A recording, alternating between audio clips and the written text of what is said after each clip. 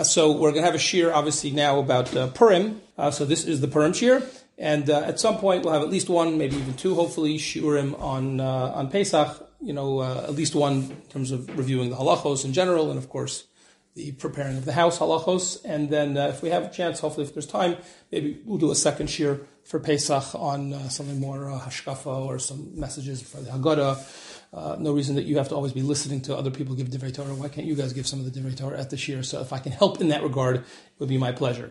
But let's first focus on the first holiday that we have coming up, Baruch Hashem, in a week plus, and that is the holiday of Purim. So what I wanted to do was to give an overview in general. I'm happy to take any questions. I want to hit, 5 or 6 different topics, starting from this Shabbos with Parshat Zachor, all the way through Purim. In general, an overview, and obviously with some specific focus on women's obligations. So we start, of course, anticipating the holiday of Purim with Parshat Zachor, which will be read this Shabbos. The Torah tells us in source number 1 on your sheet, if those who have it, that, and this is in Devarim and Parshas Ki Teitzei, Zachor es asher asalacha Amalek. Right, the story of Amalek attacking us is recorded in Parshas Beshalach after we left Mitzrayim, but the mitzvah to remember what Amalek did is told to us not until we get into Sefer Devarim. And initially, the Torah describes it as a mitzvah of Zachor, remember what Amalek did. The Torah continues describing that and reminding us about the significance of that. And then if you look at the last few words of source number 1, right at the end of it, then the Torah repeats the words lo tishkach. So there turns out to be a double formulation. You have a positive obligation, it seems like, to remember, and then a secondary phrase or clause at the end of lo tishkach. And the Gemara actually deduces from this in source number 2 something incredibly significant, and this is really the origins of what you and I all are familiar with as quote-unquote Zachor or reading Zachor and all that stuff. It comes from this Gemara, source number 2, based on those psukim, where the Gemara assumes, this was the assumption that the Gemara and the Mishnah already made, that you need to read, it's not enough just to think about, you need to read, verbalize your recollection of the events of the story of Amalek and the mitzvah of Zachor. So the Gemara asks, Mimai, the Hai Zachira Kriyahi, source number 2. How do we know that this is not just something that I have to remember? Usually if I would tell you, remember something, you would think of that as something intellectual in your mind. How do you know this has to be something that's articulated, verbalized, in a way that enunciated that people can hear? Maybe just thinking about it should be enough. So Gemara says, Lo Sagadat. No, don't say that. That would be totally wrong. Why? Because on the one hand, the pasuk said Zachor. So just from the words remembering, Yachol Belev, you're right. I might have thought that would be intellectual, just so much as I think about it. However, if that would be the case, Kishu Omer Lo Tishkach. So when the pasuk then, if you 2 psukim later says, don't forget, Harishikachas Halev Amor. Well, if I tell you not to forget, where's that taking place? In your mouth? No, that's also obviously something intellectual. So if Zachor was in your mind and Lo Tishkach is in your mind, it's redundant. So rather, says the Gemara, what does it mean? Hama'ani Mekayim Zachor Bipeh. It's really coming to tell us this kind of seems a little bit to be a complex thing. One could ask, and I don't have an answer for this, well, why wouldn't the Torah just tell us, remember? This is a question you can ask a million times, right? Why not just say what you wanted? Why does it have to be this complex thing where you need a Torah Shabbal Peh to figure it out? I don't know. That's Hashem's way. But the bottom line is what emerges from this double language of Zachor and Lo Tishkach is the fact that even though oftentimes we just think about things and that should be sufficient, here this is actually a mitzvah that has to be verbalized. But what is interesting is that from the Gemara, there's no indication that this was in a Torah, in a minyan, right? Maybe I just have to say the words. Maybe I have to read these psukim. Maybe I have to just say the words. I remember Amalek. I hate Amalek. Right? That's not at all clear. The only thing we know from the Gemara is that's not enough to be intellectual. It has to be verbalized. And because of that ambiguity, again, it seems funny to you maybe now, given that you've grown up your whole life knowing that there's Parsha Zachor readings. But that's not at all obvious from the Gemara. And in fact, there are numerous different machlokos in the Rishonim to try to figure out the details of this mitzvah. Another issue which is not at all obvious from the Gemara. Who said you have to do that every year? Did I forget since last year? Right? The Sefer HaChinuch actually says maybe every 2 to 3 years. Minchas Chinuch says once in your life. Once you know it, who's going to forget? Who's going to forget? Right? So in theory, one could have imagined all sorts of different ideas. However, there is a big group of Rishonim who establish what our practice is, which is that in fact, even though it's not definitively clear in the Gemara, we assume it's once a year. And the once a year is based on an idea which we have in other contexts of halacha as well, which is the assumption that on some level, forgetfulness creeps in after a year. I would assume that the best way to understand, again, it's a general rule, so it's a generalization, so obviously everyone's different, but I think what it means is more of like, front of the mind versus the back of the mind kind of thing. Right? After a year already, it's not that you couldn't recall it if you had to, but it's not so much in the front of your mind. But if you repeat it once, this comes up, this is where the idea comes from that you should put up a matzeva. When somebody dies, so some people do it even after, some people do it after Shiva, a lot of people do it after Shloshim, but what's brought down is that it has to be at least within the first year. Why? Because until the first year, it's still very much fresh. But unfortunately, over time, even with beloved relatives, just the nature of human beings, it won't be as frontal in your mind. So that's where this idea of once a year comes from. Interestingly, the post can discuss, what about a year like this? This week's Parsha Zachor reading is not 1 year since last year's. It's 13 months. Right? So if you really were very robotic about it, very literal, 12 months people forget. So in fact, if I'm not mistaken, I think it's the Chasam Sofer. I didn't double check this morning, but if I remember correctly from previous years, I think it's the Chasam Sofer. There are others who say, well, yes, maybe in Adar Rishon you should do something. Say not read from the Torah. No one says take out the Torah as far as I know. But the overwhelming minhag Yisrael is that we assume that the halachic reality impacts these things. And if in a leap year the year was 13 months, so then that's enough, and that is, of course, our practice. So that's in terms of the timing. And we see from the Gemara it has to be articulated. It's not obvious from the Gemara that it has to be dafka from a Sefer Torah. That's a debate in the Rishonim. But if you take a look at source number 3, so we know our practice, and this is how it's codified in the Shulchan Aruch, source number 3, that we know there's different Shabbosos that have special haftoros and maftirs. I should say, we did Parshas Shkolim, so source number 3 says Shulchan Aruch, and after Shkolim, what's the next one in the order?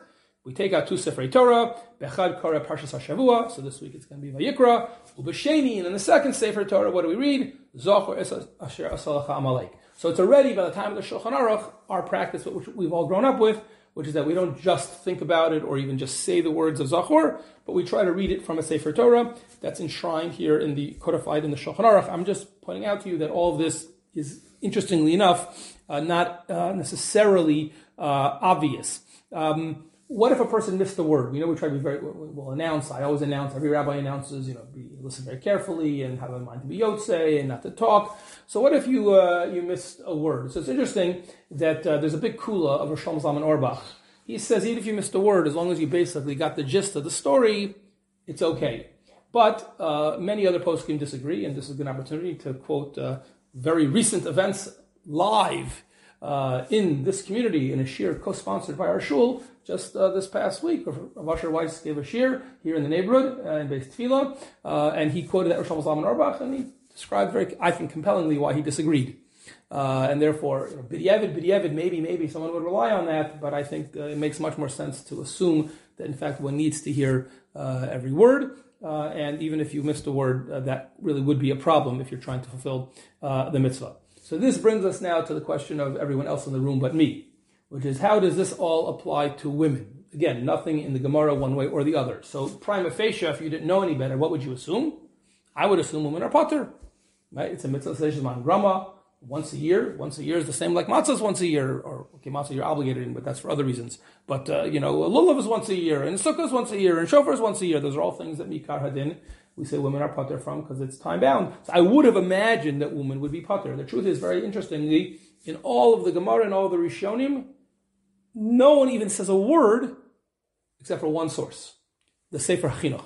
And the Sefer Chinuch says women are patur; they're not chayiv. Now, not only is that significant in and of itself, in the same shir this past week, Rav Asher Weiss pointed out, if you assume, and I think it's reasonable to assume that the default would have been the women are patur, so what can you deduce from all the other Rishonim who didn't say a word? Probably that they thought it was obvious that they're patur. I think it's a reasonable point. If you're going to tell them, if they're chayiv, you should have told me. I thought that was reasonable. Nevertheless, despite everything I just said, there are a number of very prominent achronim who felt that women are obligated in hearing Parsha Zachor. It's a very, very interesting discussion. If there's enough material just to give an hour on Parsha Zachor, which we're obviously not going to do, so I'm going to just very much, will suffice it pointing out that there are some very prominent poskim who think women are obligated, but it is far from obvious, and certainly from Rishonim, it's not clear at all that women would have been obligated. So take a look at source number 4. I want to read this together with you. This is actually from contemporary posek, Rav Sternbach from Harnof, and he says something which I think is a very reasonable position. He starts off by pointing out something which many posts can point out, and yet again, this will be the last time I quote Rav Asher Weiss from the Shir, only because the Shir was on Zachor, so I can't quote him for the rest of the Shir. I'm getting 3 times in just right in the beginning. And that way, in case anyone sees Seth or Esther Grossman, I was there and I listened to the whole Shir. But Rav Asher Weiss pointed out the same thing as Rav Sternbach points out here, which is it's probably not true, well, correct me if I'm wrong, in the communities that you and I grew up in or in our lifetimes, but once upon a time, it was unheard of for women en masse to go to Shul Parsha Zachor. It's a relatively recent phenomenon. In my whole lifetime, that's all I remember. Special readings for the women. I don't know if that's true in every community, but certainly in my community, I guess I can say in Ashkenazi communities that I've grown up in. And I think that is very widespread now. Rav Asher Weiss pointed out Dafka in Yerushalayim for maybe even a century or more. In Yerushalayim, it's been a very common minhag. In Europe, it was unheard of. Yeah, evidently so. So, Rav Sternbach here in source number 4 relates to that point. He says here, Kayom nahagu nashim leilech leParsha Zachor. Right? And he's obviously, if you know anything about, he's from the Eid Charedis. This is, even in his community, and I think Kal V'chomer as you expand outward. However, as he points out, in the middle of source number 4, the Mishnah Berurah doesn't mention it, no one else mentions it. Moreover, he points out specifically people like the Chazon Ish, right, that they think that women are patur, and as I mentioned, that's what the Sefer HaChinuch says, and many poskim think that women are not obligated to do it. And he writes the second line, not only are there many poskim who explicitly say women are not obligated, that used to be the minhag, that women were not careful about this. But now he pivots, and this is, I think, very interesting, where it's underlined in source number 4. Kayom,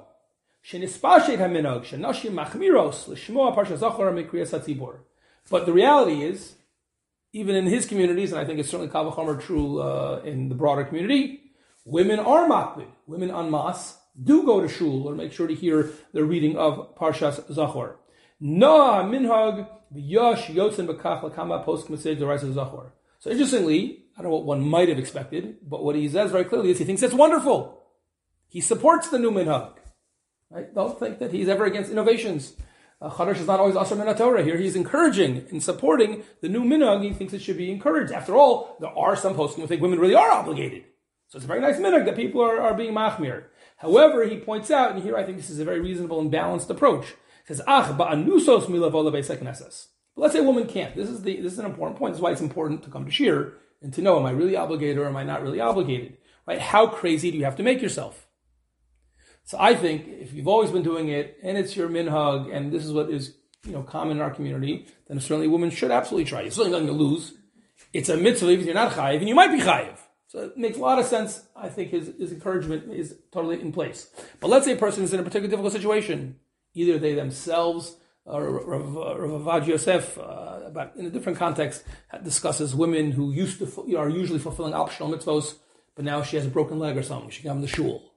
Or it could be if people have young kids and somebody's sick, or it could be all sorts of reasons why a woman says, this year I can't. So how crazy do you have to make yourself? If it would be a chiyuv, then you really have no choice. But says Rav Sternbach, and I think this is reasonable, let's say a person really can't. Do I have to make myself crazy? He says no. And this is the same thing that Rav Asher Weiss said publicly in shul this past week. He said that's what he did with his whole life. He has, I'm not sure how many daughters he has, I think more than a few, and he and his wife, Allah Shalom, he has only one son, so I don't know how many children Rav Asher has, but it's one son and the rest are daughters.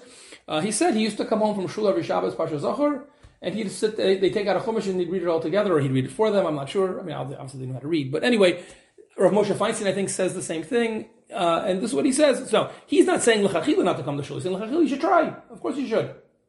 But if a person can't, even a man might be able to fulfill the mitzvah through a chumash, if he couldn't hear the laning. But certainly women, where from Rishonim it seems clear that women wouldn't have been chayiv.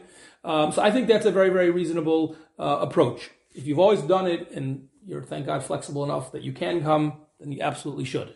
But if for whatever reason a person is really in a difficult situation, I don't think you have to make yourself completely crazy. And there's more than what to rely on, to read it from a Chumash.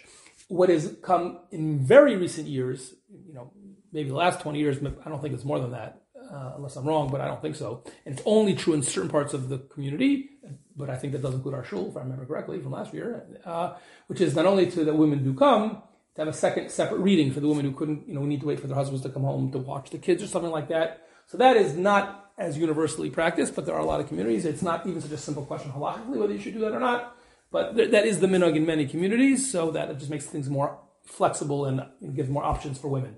But at the end of the day, if you can't make either of the readings or whatever the community, where you daven, whatever shul you go to, so then I think you have what to rely on. Okay, any questions on Zachor?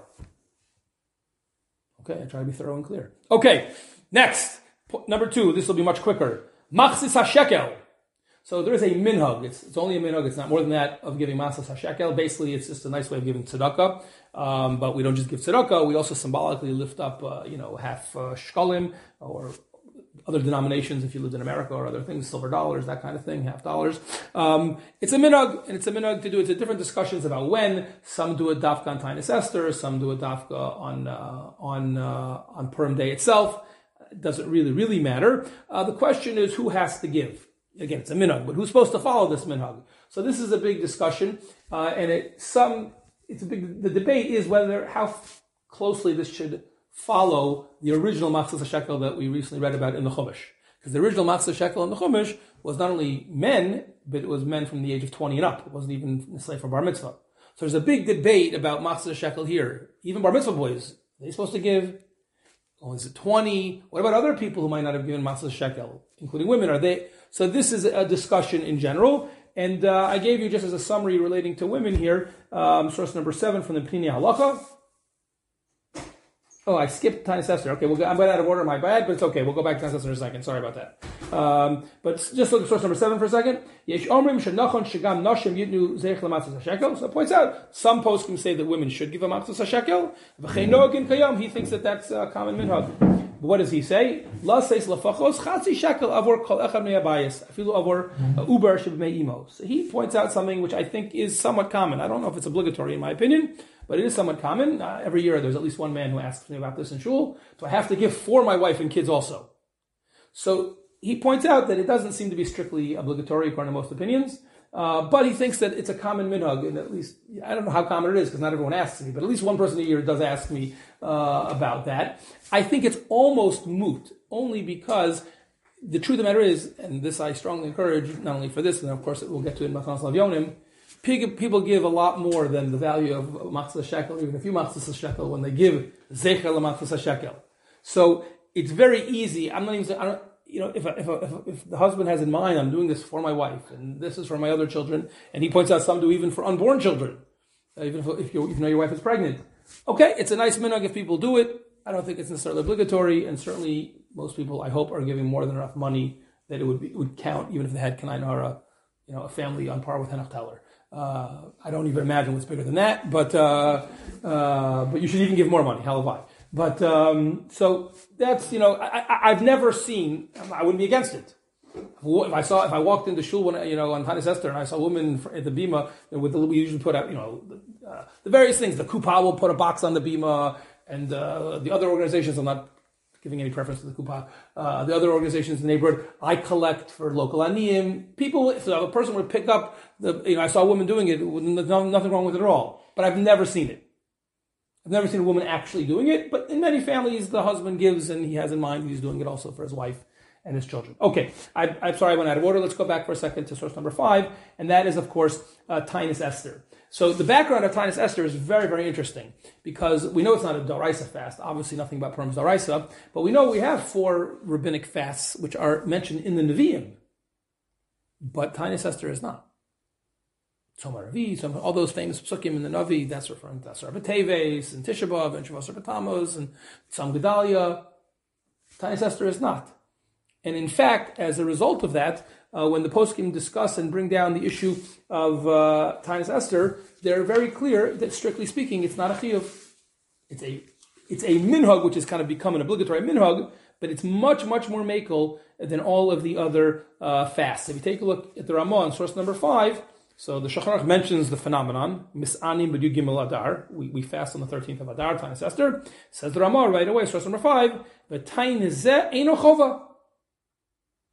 Now you know why. It's much more makel than all the other fasts, much more.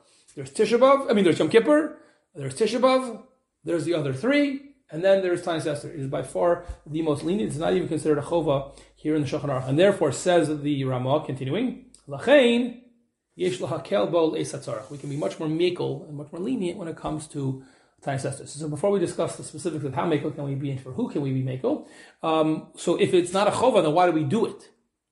So the most common answer people assume, since it's called Taanis Esther, is that we imagine it was the fasting that was done before Esther went to speak to Achashverosh.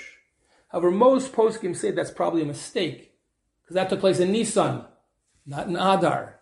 She didn't fast on the 13th of Adar. That's way after the good news had already happened. They'd already had the big, switcheroo with Haman. Haman was dead by then. He was already hot. We still had the fighting on the 13th and the 14th, but that's not when she fasted.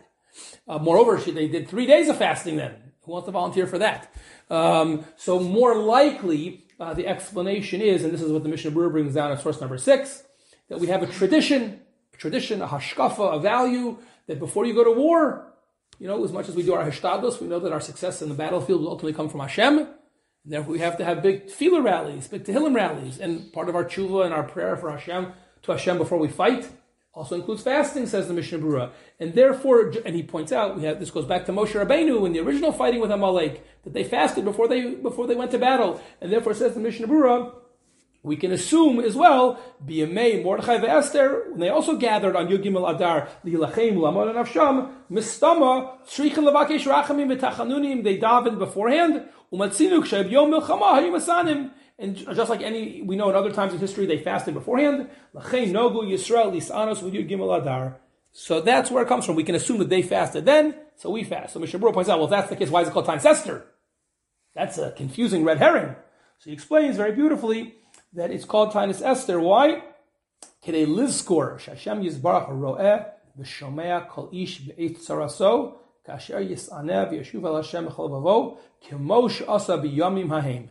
Esther, from this it's clear, even more than Mordechai, she represents the Purim story.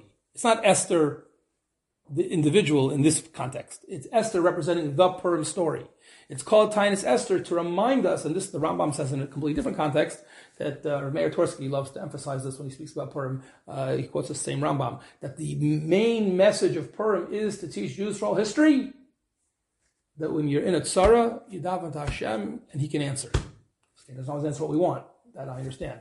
But that the precedent for that, for all Jewish history, says the Rambam, is the Purim story. They were in tzaras, to put it mildly. They davened, and Hashem made a miracle and saved us. And that hashkafa, that belief, that emunah, that it's possible. When we're b'tzara and we daven, Hashem, and we do tshuva, Hashem can change it. That is the message of Purim. Says the Mishnah Berurah, that's why we have Taanis Esther, and it's called Esther as opposed to Taanis Mordechai or Taanis Purim or whatever other name you would have given it, because she is the emblem of all of that. But it's not about her personal fasting, it's about Am Yisrael and that message. Okay, so that's just an interesting background, both halachically and hashkafically. So what does this mean in terms of practically speaking? So practically speaking, someone who's otherwise in good health, has no stresses whatsoever on themselves, other than normal life, absolutely should fast. The person should not be poretz heder. We shouldn't separate ourselves, and that definitely includes women as well, in my opinion. There are parts of the community, I think it's more in the Hasidic community, where women just don't fast other than Yom Kippur. Okay, if that's your family minhag, I'm not messing with it. But unless that's your personal family minhag, I think women absolutely should fast on Taanis Esther, just like men. However, just like men, there's a lot of room to be makel. That's absolutely the case. So if you take a look at back in source number 5, the Ramah is explicit. He gives examples. Someone who's pregnant, someone who's nursing, a chola, someone who's actually sick, even if they're not in sakana. They have to lie down. That's usually the definition of a chola she'en bo sakana. Someone who can't function normally. They're feeling icky enough, in pain enough, weak enough that they can't really function. Even if it's not. And then says the Ramah, a very famous phrase, which is unique to Taanis Esther, afilu rak ko'ev einayim. right? You have some, you have red eye. You have some discomfort in your eye. It's not limited to an eye. It's a way of saying even if you're just a little bit discomforted, in theory, that's enough to be exempt from Tinus Esther. Now he points out, and this is only talking about that last category. If you really, really could have fasted, but I'm a little in pain, so you don't have to fast. It's explicit. But then you're supposed to pay it back. Maybe you're supposed to find some other day to fast. So I don't think you're gaining that much. But if someone who's really sick, or a pregnant or nursing woman, so not only are you exempt, or could you break your fast in either case, but you don't have to pay it back. That's not referring to that case. But again, to end the Ramah where I started, Aval Sharbriyim, but in general, Baruch Hashem, if you're healthy, you have no other stresses, Lo Yifreshu Min HaTzibur, you shouldn't be different. You should fast like everyone else. So I don't know, nor am I asking certainly in public for anyone in this room if they're pregnant or nursing, but I don't know who's going to listen to this on the recording. So I'll just point out that there are some very interesting machlokos which are very relevant halacha lamaisa to women in this context. So, for example, the question is how soon how early at what point in the pregnancy would a woman already not be able to fast? So Ravad Yosef and others say only after 3 months. Until 3 months, there's no stress to the fast. It's not a problem. But other poskim are, I guess makel would be the right word. Other poskim are more makel, and they say no. Once she learns that she's pregnant, once it's been confirmed that she's pregnant, then at that point already, we don't want to take any chances, and just right away she's exempt, even if she's not in pain. We get other fasts. Many of you have spoken to me, and so many people ask me every year whether it's Tisha B'Av or Shavas B'Tammuz, and I always say absolutely a pregnant woman should start, assuming that everything's a normal pregnancy. You should start fasting. Then we can talk about it, and I can give you guidance when you break your fast. But at Tinus Esther, we can be more makel than that. And I don't think a pregnant woman really has to even try to fast on Tinus Esther, and probably even once she knows she's pregnant, even in the early stages, certainly after after 3 months. Even more widespread question is, how do you define nursing women? Now, you think that sounds like a very obvious question. Even a man should be able to answer that question, you would think. But it's not so simple, because there were poskim who felt that up to 24 months, 2 full years after a baby is born, even if the mother has stopped nursing, but her body is still somewhat weaker, and therefore one could be in the category of a meineket, of a nursing woman, even in that stage. There are poskim who say that. I'm not sure nowadays if that's really a very, very mikubal psak. Rabbi Bleich and others discuss, it just, in general, empirically, we don't see women feeling weak physically in any really vulnerable way up to 2 years. And again, for unique situations, but in a typical... So there are, if you have poskim who really, or your community accepts that psak, I'm not messing with it.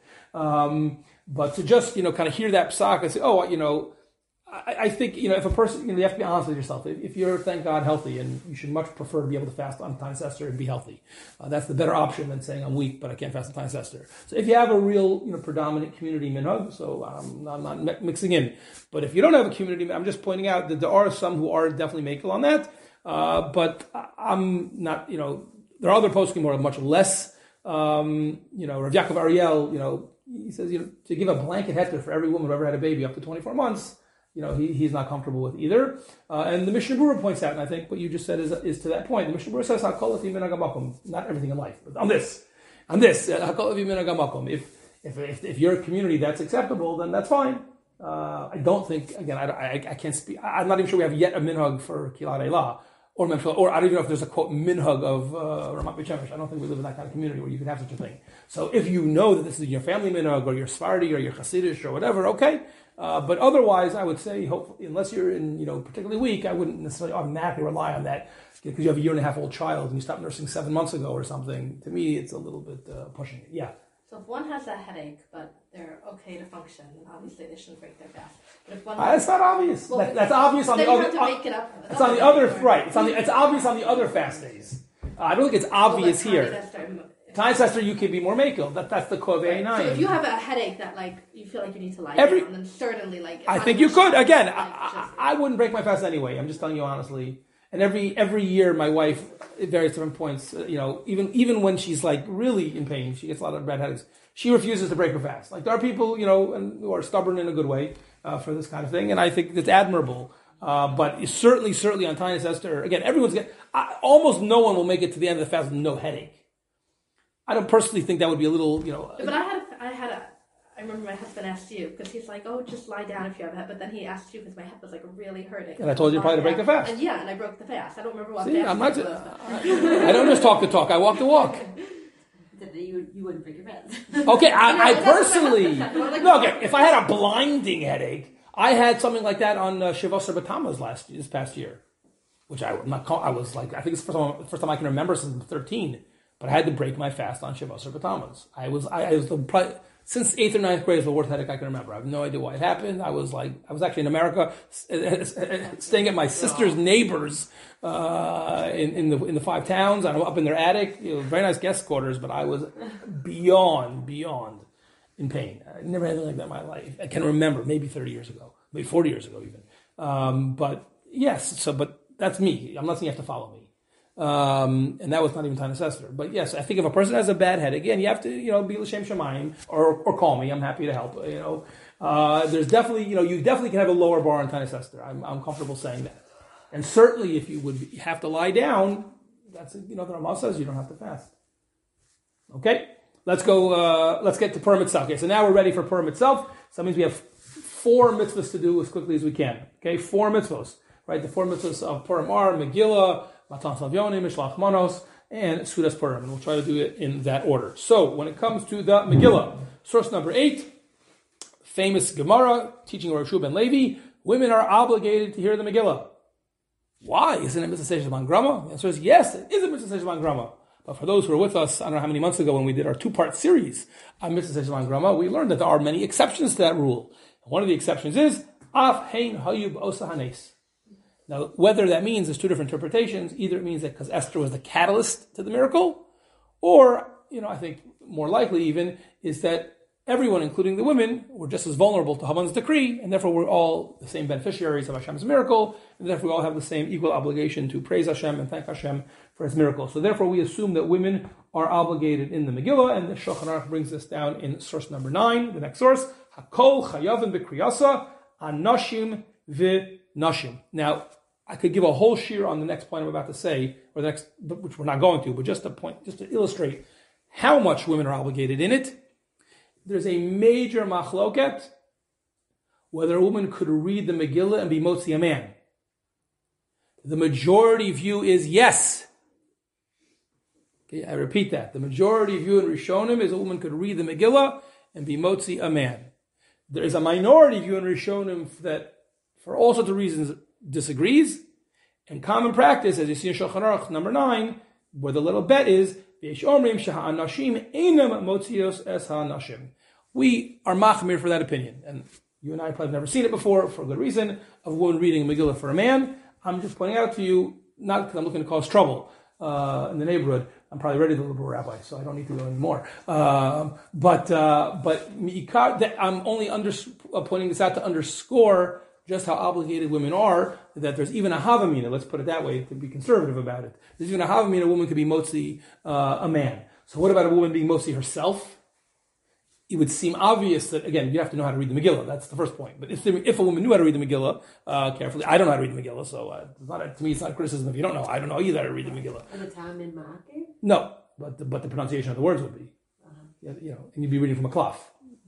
But in theory, listen, if you ever had a child or a husband who read the Megillah and was practicing, so it's like, just like you may know your son's Bar Mitzvah Parsha by heart. So although the Megillah is a lot longer than the typical Bar Mitzvah Parsha. But yeah, in theory, a person could. Anyway, so it seems from Ikar Adin, it should be obvious that if a woman needed to, she could read a Megillah for herself. And there's even a big discussion about whether women could read a Megillah for other women. While there's a minority view, again, a prominent view, but a minority view that women could not read for other women, many poskim, including Rav Yosef and Rosh Zalman Auerbach, and others who you might even be less surprised by, but I'm mentioning their names in particular, feel that really in Ikar Adin, there's no problem, even if a woman would read for other women.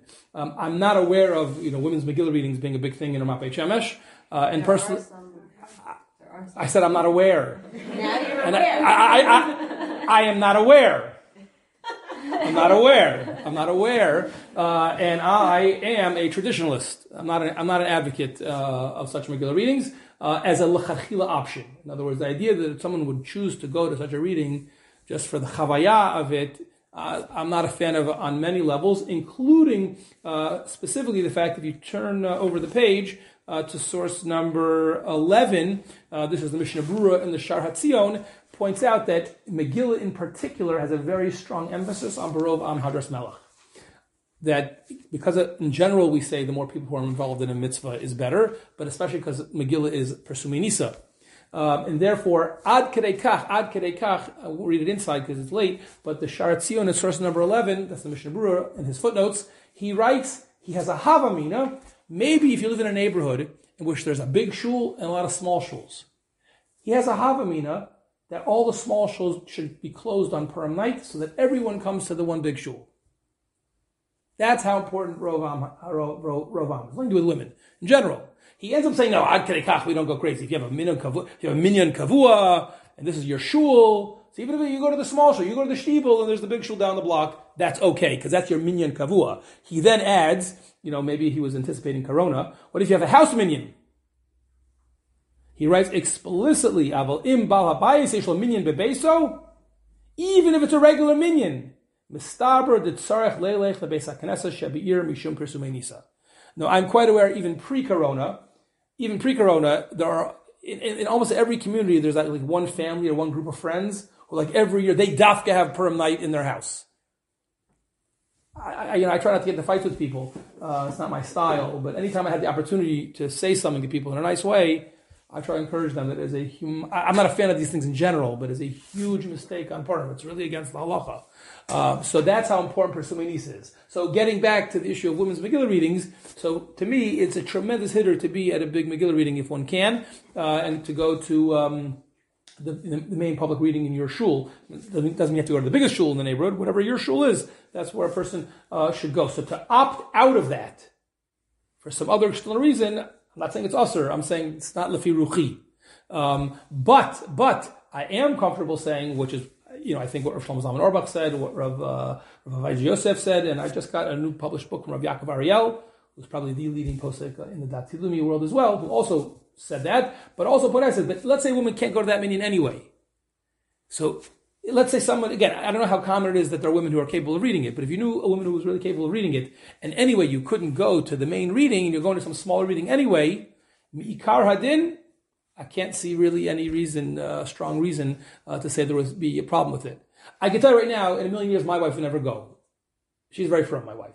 She wouldn't go. And I'm not, and we're both very traditional in that sense. Thank God we're on the same page on these kind of things. But if a woman would feel that she wanted to go, especially if she already couldn't go because of her children or whatever to the main reading, again, it's not my thing. I am being upfront about that. But you have many, many poskim who you could rely on in a way that you wouldn't say in some of the other more controversial issues of our generation. But Megillah reading, there's much stronger of a basis to allow it. And as you probably know, there are some seminaries that have that. And there, I think it's a much stronger argument, only because they're not being porish from some tzibor. They're their own tzibor. They got a quote unquote women's tefillah every day when they daven together. And I know for my wife who runs a seminary that does not have a women's reading, you get a scramble to find a shul in the neighborhood for the girls to go to, or a yeshiva that'll let the girls to go to. So again, that's what my wife does anyway, and that's probably what most seminaries do. But there are a few seminaries, very famously, that have women's Megillah readings, and I think that's even more legitimate, even frankly, than one in the community. That would be my personal feeling. But again, I don't think this is such a burning issue in our community, in our neighborhood, so I'm just mentioning this for our own knowledge and edification. At minimum, so perhaps whatever you do or don't do, to understand perhaps where some other people who might do something differently than you are coming from. Like everything I would say, for men and for women, the most important thing is to make sure it's mutter, and the second most important thing is to make sure that you're l'shem shamayim. But if you can satisfy those things, so there's definitely more wiggle room in this topic than there might be in some of the other more sensitive, politically sensitive topics. Okay, so that's when it comes to reading. While you're reading, like this is true equally for the men and the women, it's not always easy to hear. You try to make sure the shul's quiet, and you try to make sure you have a good balkoreh, but between the noise and the kids, so it's very important to be following, first of all, to be paying attention. If you miss a word, you're in trouble. You don't want to be that person who misses a word. And second of all, since you might miss a word or two here and there, so it's important to not only pay attention, but to follow along, with a Megillah or with a Chumash. If a person would have access to a kosher Megillah, that's even better. but most people don't. I personally don't, but a lot of people.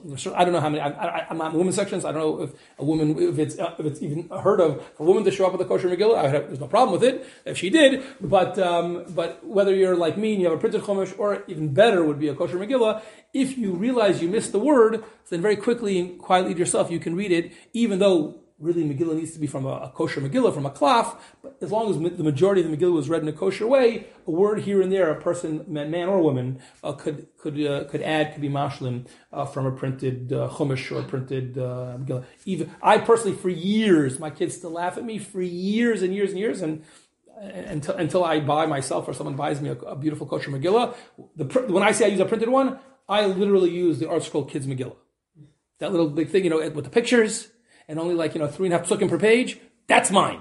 We have 6 different versions of these kids' Megillahs, and one of them always goes to me. And my kids, as they've gotten older, have gotten more embarrassed, and that's a theme. But I find it easier to follow it that way than some, traditional chumash with 100 lines or something on a page. Okay, next, let's go to Matanos Le'ev Yonim. Source number 12. Chayv kol adam liten lefachos shtei matanot l'shtei aniyim. So this is based on the fact that, as the Gemara says, that the words in the Megillah are matanos le'evyonim. That's both are plural. So you have to give a certain minimum amount, a matana, but times 2 to 2 different people. That's matanos le'evyonim. The Gemara points out, and again, we won't do so much insight now, so we can go a little faster. But the Gemara points out that this has to be done like all of the mitzvahs we're about to discuss, Matanos Avyonim, Mishloach Manos, and the Suda. All that has to be done on Purim day, specifically on the day. This is a big discussion, even more so with Matanos Avyonim than the other ones, because a lot of times people, in our neighborhood, very common people knock on the door. But in a lot of cases, including in our neighborhood, people will give Matanos Avyonim through an organization, through Laman Achai, through the Kupa, through my private fund, in our shul, but a lot of rabbis have a private fund. So people are, those boxes and those requests are happening days before Matanos Purim. And the answer is that's all fine. You can give the money as long as whoever you're giving it to assures you that they are going to distribute it to the ani on Purim day. You're not yotzei the mitzvah if the money is given early. You get a mitzvah tzedakah, but that not with Matanos Avyonim. Matanos Avyonim has to be given to the ani, but you, if you're giving it to an organization, can give it before, as long as you trust them that they're going to give it on Purim day itself. The Mishnah Berurah here mentions, again I'm paraphrasing for the sake of time, but the Mishnah Berurah here mentions that we assume that women are obligated in the mitzvah of Matanos Avyonim, based again on the same principle of Afein Hayibos Anes and Kimu V'Kiblu, etc. The Mishnah Berurah points out that many married women are not so careful about this, but he thinks it's better to be machmir. So how should one be machmir? What does that mean for a married woman to give? So the answer is that there really are 2 different ways. Many poskim think it's wonderful and fine and encourage if a woman wants to give on her own. That's certainly fine. Rav Yaakov Ariel suggests, in particular, if you knew of a woman who's a divorcee or a single or something, for a woman to give, says it's obviously tznius lemahadrin, and it's a chesed too, and why not if a woman would want to give? Nevertheless, all the contemporary posts can point out that it's also fine if the husband is giving on behalf of his wife too. Again, the amount you have to give is a pretty minimal amount, mi'ikar hadin. So no self-respecting person is giving that little anyway. You're giving much more than you have to give, and there's nothing wrong and I think that's true in most families. Certainly in our family, I don't think my wife's ever individually given somebody. I'd be happy if she wanted to, but usually she just assumes that I'm giving on her behalf, and that is totally fine. Just one thing I want to read inside because it's so important, and that is if you take a look at source number 13 for those who have it, in Sifkat and Gimel, 3/4 of the way down. This is the Mishnah Berurah quoting from the Rambam. This is very, very important. I think our neighborhood, and maybe Israel in general, is not as crazy as America, but even for us, it's probably a good reminder. Says the Rambam here, this is the citation from the Mishnah Berurah, Mutav laharbos b'matanas lavyonim, melaharbos b'sudaso u'b'shloach manas l'reyav. Right now, again, in America, I don't know if it says true here, but it's probably a little bit true here. It's a recent mishigas, but it is a crazy mishigas. People go insane with Mishloach Manos. There's even a shaila if you're allowed to be yotzei, if I don't have a theme. No, I'm just kidding. That's just a new crazy, right? Like, people are like, the amount of intellectual and time and effort and money that's spent. Again, hopefully it's L'Shem Shamayim, it's for a good cause. But it's clear that that's fine. Everyone should, some people can afford more than other people. But it shouldn't come at the expense of, I put 100 shekel in the pushka, or less for Matan Savyonim, and we spent, who knows how many hundreds, if not more, sometimes it's probably 4 figures for some people, on Mishloach Manos. It's totally, totally upside down from a halachic perspective. As the Rambam says, She'ein simcha gedola mefoara ella, l'sameach lev aniyim yisomi v'almanos, Doma l'shchina, etc. The greatest simcha, the greatest mitzvah is to be able to help people who are poor and unfortunate and in nebuch situations. And let me tell you, there's no shortage of them, even in this neighborhood, broadly speaking, Kal Chomer in the big wide world. So I'm not here to give a number how much a person has spent on Mishloach Manos. We'll get to Mishloach Manos in a minute anyway. But whatever you're doing, I personally think is something very much sit down with your husbands, think about it, whatever you want to budget. But the main thing should be Matanas Lavyonim, and there are many different worthy ways and good causes that a person can do for that. Kids are potter, technically, because they don't have any of their own money, mikar adin, but it's obviously very, very good chinuch to give your children money that they should be able to give. Very, very good. I try this in general when sometimes, again, I don't have kids so much at home anymore, but when my kids were younger, whenever it was possible, when someone knocked at the door, all year, I would give them the money to give. Hopefully not in a way that the person felt disrespected. After I'd said hello to them and said, give me 1 second, I'll be back in a minute, I often would send my children, and I'd like to think that it has been successful in cultivating a sense of giving for them. So certainly Matan Savyonim chinuch, I think, is important. Okay, next, Mishloach Manos. Here also, source number 14. Isha chayeves matan savyonim u'mishloach manos leish. So it wasn't just matan savyonim as we saw, but it's also mishloach manos. Women have an independent mitzvah to give mishloach manos. So certainly that's relevant for single girls. So if you have over bat mitzvah age daughters or things like that, that's certainly women are obligated on. And here we have a similar phenomenon when it comes to the issue of married women. Again, some poskim suggest, Kitzur Shulchan Aruch and others, that a woman should try to give by herself to another woman. Again, you can give to a woman on behalf. You give to a married woman can give to a married woman, even though you're also giving it to their husband. That's not inappropriate. And I don't even think in our community, if a woman wanted to bring over Mishloach Manos and the man answered the door, I don't think in our community. Again, maybe in certain other communities that would be a pritzas getter.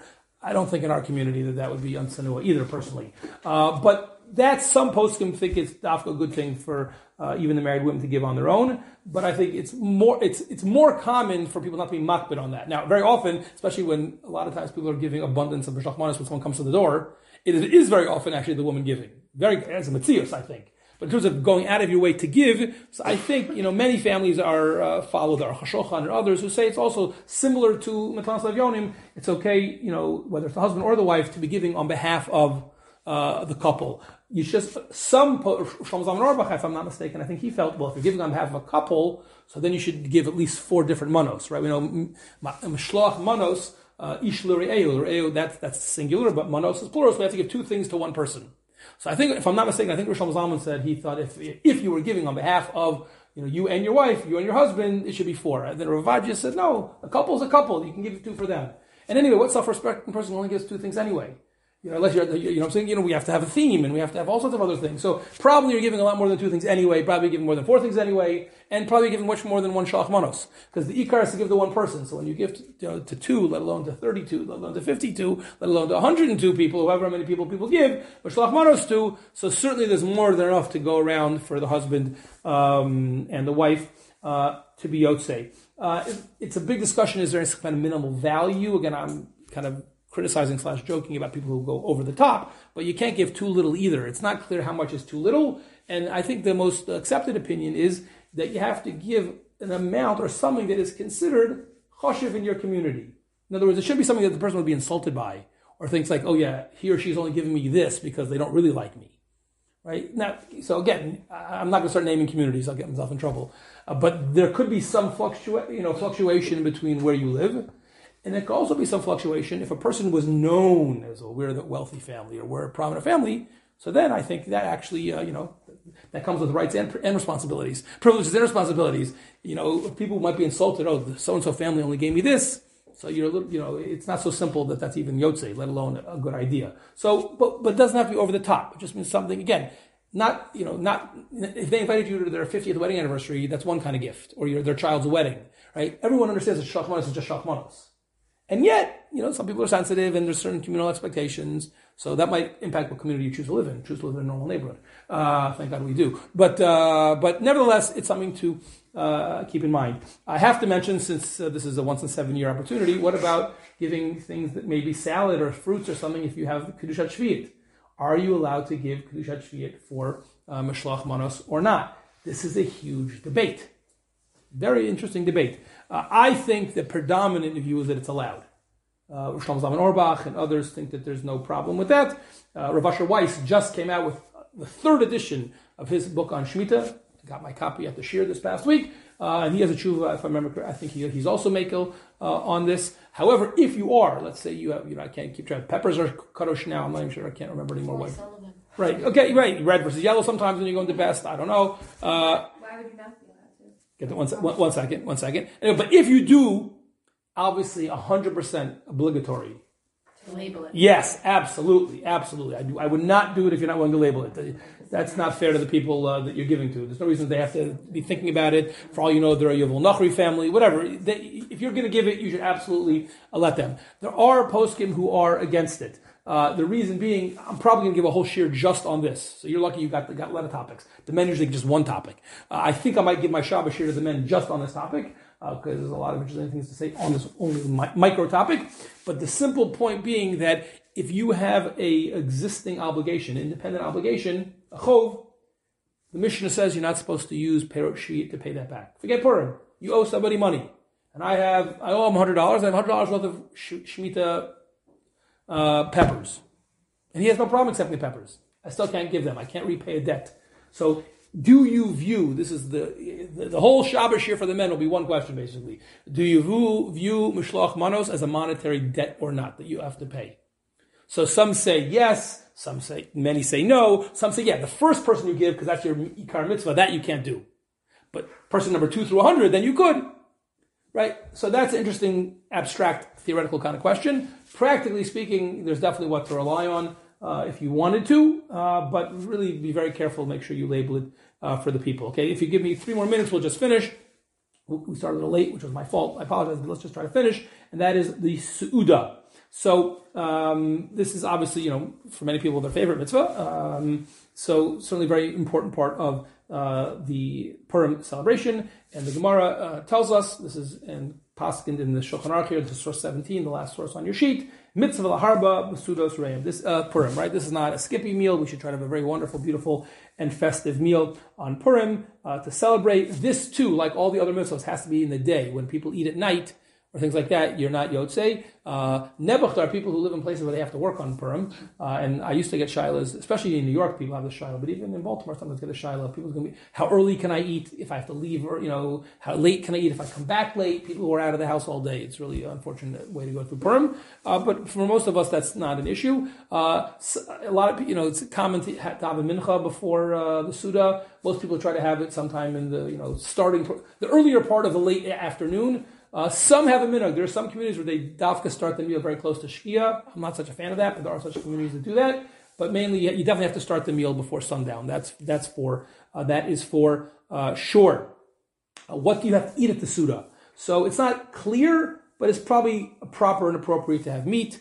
If you don't like meat or you're a vegetarian, so the main thing is to have things that you enjoy. Even chicken would be okay if you enjoyed that, and if you are a vegetarian and you enjoyed other things, that would also be okay. But for those of us who generally eat and like meat, so that's definitely the right thing to do. It's a discussion whether you have to wash or not. Not everyone holds you have to wash, but the common minhag, is to wash and have a motzi. But it's not like Shabbos or Yom Tov where it's a strict chiyuv. It's not clear that you would have to wash, but the minhag I think is to do that. Interesting thing about meat, I'll just mention, and if you know anyone this is relevant to, or if it becomes relevant for you, so now you'll know. What about a woman who's going to the mikveh that night? So we know that usually on the mikveh night, women don't eat meat. you don't know, you should know, but you probably all know already, because we're worried that the meat will get caught in between people's teeth, and it could be a problem of a chatzitza. So here, some very prominent poskim, including Rav Shlomo Zalman Auerbach, and even I have the chuvas at home over Moshe Halberstam, who was the head of the Eirach Haredis. They're all encouraging. They think it's such an important mitzvah that you meet at the Suda. This would be an exception. Even a woman who's going to the mikveh later that night, again, you have to be very careful. You still can have chatzitza. But the idea of having meat and then you worry about it after the fact with flossing and whatever, could be that for the Purim Suda, meat is such an important thing that it would be mutter even to have meat at the Purim Suda. Last but not least is, of course, the issue of drinking. There is a mitzvah of Ad Lo Yada. You won't be surprised I gave a full hour shir on this in Yeshiva this week. That was the topic they wanted to hear about. And now it's not the time to get into all of it. What's the hashkafa behind it? Is it right? Is it wrong? One thing I can for sure tell you, the people who act like boors, so not only are they boors, that's for sure usher.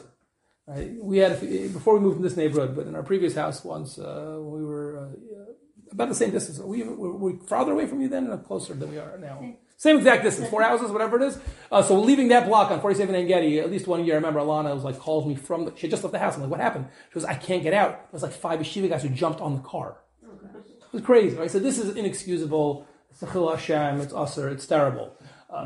Is there a place for drinking in a more kadosh environment, surrounded in a good ruach of simcha shel mitzvah? And that wasn't even part of the Suda. Correct. So is there a place for that? The answer clearly for most poskim is yes. Again, how much should people drink? That's a question. How much can they drink and still behave appropriately? That's certainly a question. Many poskim, not all, but many poskim think the mitzvah is only at the Suda. But not everyone agrees with that, to be honest. Some people think that any time during Purim drinking is some kind of a mitzvah. Some say should have to be wine, not other liquors, which also helps usually the inappropriate behavior if you can keep people away from the hard liquor. And most poskim think, as a general rule, certainly excessive drinking would be particularly usher for women. And if you follow the news at all, you know that almost every bad story that you read about, alcohol is often a step that came before something that a woman regretted. It's an imbalance in society, but it's a reality. It certainly does not help a woman stay tsanua. That's for sure. So I do know some seminaries where they're having a suda, just all the girls together in a very protected environment, or they'll give out a little bit of wine. I know some seminaries that wouldn't even do that. But certainly in a mixed company, and especially the excessive drinking, I would not think it would be appropriate for women. But if it's your husband and or children, again, on a case-by-case basis, and it's l'shem shamayim, and it'll be done in some level of moderation. So there's, the short version is there's definitely makaros that would support such a thing. Okay? My pleasure. Yeshar koach.